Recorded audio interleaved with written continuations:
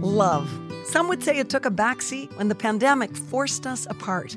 As a family-run and proudly Canadian-owned company, Charm Diamond Centers saw the need to bring us together with tales of love and created the Canadian Love Map podcast. Since then, we've shared hundreds of real, uplifting stories that prove love conquers all. So thank you for listening. We couldn't do it without you. And remember, love starts here. This is a true Canadian love story. We were meant to be together. I can't imagine my life without you. Honestly, he's the light of my life. It's nice to be in that tractor beam of love. I'm her biggest fan. I think I knew I'd lost my heart again. I knew I wanted a marriage like that. Difficult roads can lead to very beautiful destinations. Well, love is the most important thing. Hi, I'm Nancy Regan, and this week's episode of the Canadian Love Map is a little bit different. Over the past few weeks, Canadian Love Map producer Nathan Stone has been hitting the streets to find out what Canadians think and feel about love. This is the first in a series of bonus episodes to wrap up our 4th season. This week, we're focusing on firsts, first impressions, first dates, and love at first sight. This is the Canadian Love Map. Today, the Canadian Love Map team is taking a walk around the park. Making her happy makes me happy. Yeah. We actually met on Tinder. Yeah. It's a warm, sunny summer day, and there's many park goers out for an afternoon stroll. It seems that there's more blooming than just the flowers and trees. Love is in the air this time of year, and dozens of couples are out to enjoy the balmy weather and good company. We're here to ask them about their stories, as well as their thoughts on love. You know, I think the deeper love, it becomes more of a really deep and meaningful friendship. I don't know. I would like to think of it as where the safe place is. It could be just, love for yourself or love with another person, but you always have to feel safe, whether physically or mentally. Before we get too caught up in the nitty-gritty of love and romance, every story has a beginning. So let's take a moment to hear how some of our interviewees first met. We met over OkCupid. He messaged me, and it was just that it was like a Saturday morning, and I don't know, he just sent a really nice message and just seemed very genuine. I'm an introvert and I am super awkward when it comes to talking to anybody. When I have time to actually think out proper sentences, like just being able to type it out is far easier and so much less pressure to try to impress. We drove to a waterfall that I had never been to, and we got lost. Completely lost in the forest. We found it, but we just couldn't find our way back. And I wasn't comfortable with the final impression. We shook hands. I didn't. But I went to the grocery. We had coffee breath. I went to the grocery store and got some gum, and then came back and I said, "Hey, I'm downstairs." And she comes downstairs, and I gave her a kiss. Yeah. Actually, through Bumble, was it? Yeah.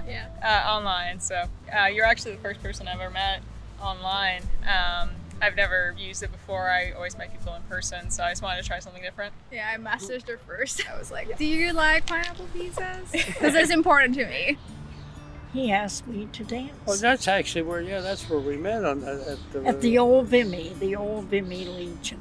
He happened to be at the Vimy that Sunday, and so my sister's boyfriend and him have known one another for 40 odd years. So I think he went down to Bill was sitting by himself, and I was up dancing with someone. So my sister's boyfriend said, "You see that woman up there dancing with that tall Guatemalan guy?" He said, she's my girlfriend's sister. I think you should ask her to dance after. We met at a party, actually, in high school. Yeah, it was, 5 years ago? Just about 5 years ago now. Nearly 5 years, yeah. Yeah? Because we couldn't drive, right? I think we were, 16 when we met? Yeah, 15. We asked our parents. We always have to ask them to drive us everywhere. And they were going out to this restaurant in her town. And I said, "Let's pick her up and let's go together." And they sat at a separate table. We sat at our own. It was awesome. It was kind of like our first date, I guess. Yeah. It's easy to get swept away in the excitement of new love, but we want to know, do our interviewees believe in love at first sight? I believe in love at like first getting to know somebody. Like I don't know if like getting to see his character and getting to see who he was as a man, I was like, oh my, that's a good catch. But I don't know if just looking at somebody can really tell everything. So yeah, I'm not too sure. I mean, I'm sure there's lots of people that say they would definitely believe in it, and yeah. I can see the points from it, but I think it might just be an interest at first, but you really gotta like get to know the person before you really figure out what that feeling was in the beginning. We really liked each other. I was seeing another guy at the time. I came back from this party and I saw him, and instantly I was like, oh, I'd rather be with him. Yeah. I don't know if that was love. It was instant attraction. Yeah, I think there's something there. There's an essence, there's an aroma that kind of sticks with you. Yeah, the first time we met, we didn't talk again for another 2 months. Yeah, but we both talked about each other. Oh yeah. Oh, what am I gonna see here next? You know. Yeah. No, for me, I don't know. I think that's tough because I think there's a big difference between lust and love.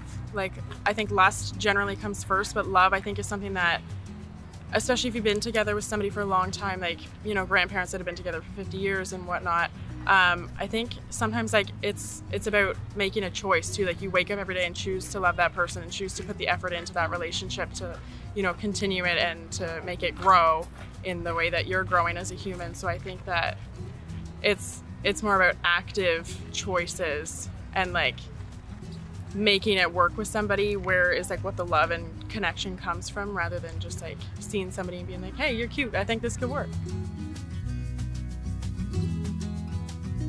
Of course, because we fall in love at first sight when we see our mom, you know, that's a true love.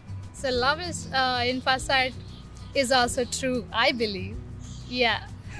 I believe in it too. So it's a great feeling, love at first sight. When you see a person, you just connect with them, even though if you don't know them. So I think it's a very great feeling. And I wish everybody will just maintain the love they get, because we are really blessed to be loved by somebody. So I want everybody to like handle that love and not misuse it.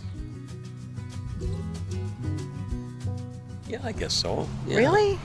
Well, I dare not answer any other way.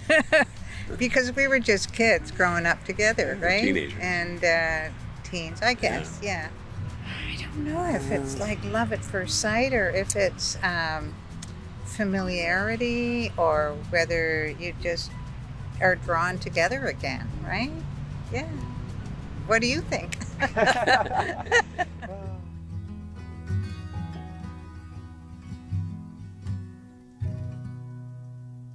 This is just a small taste of the stories the Love Map team has recorded, and we can't wait to share more with you.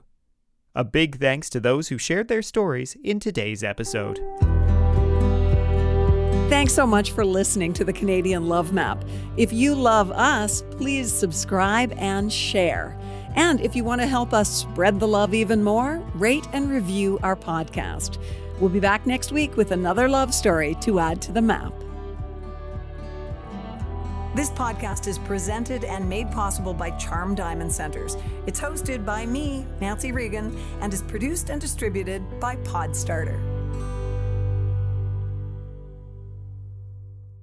This has been a Podstarter production.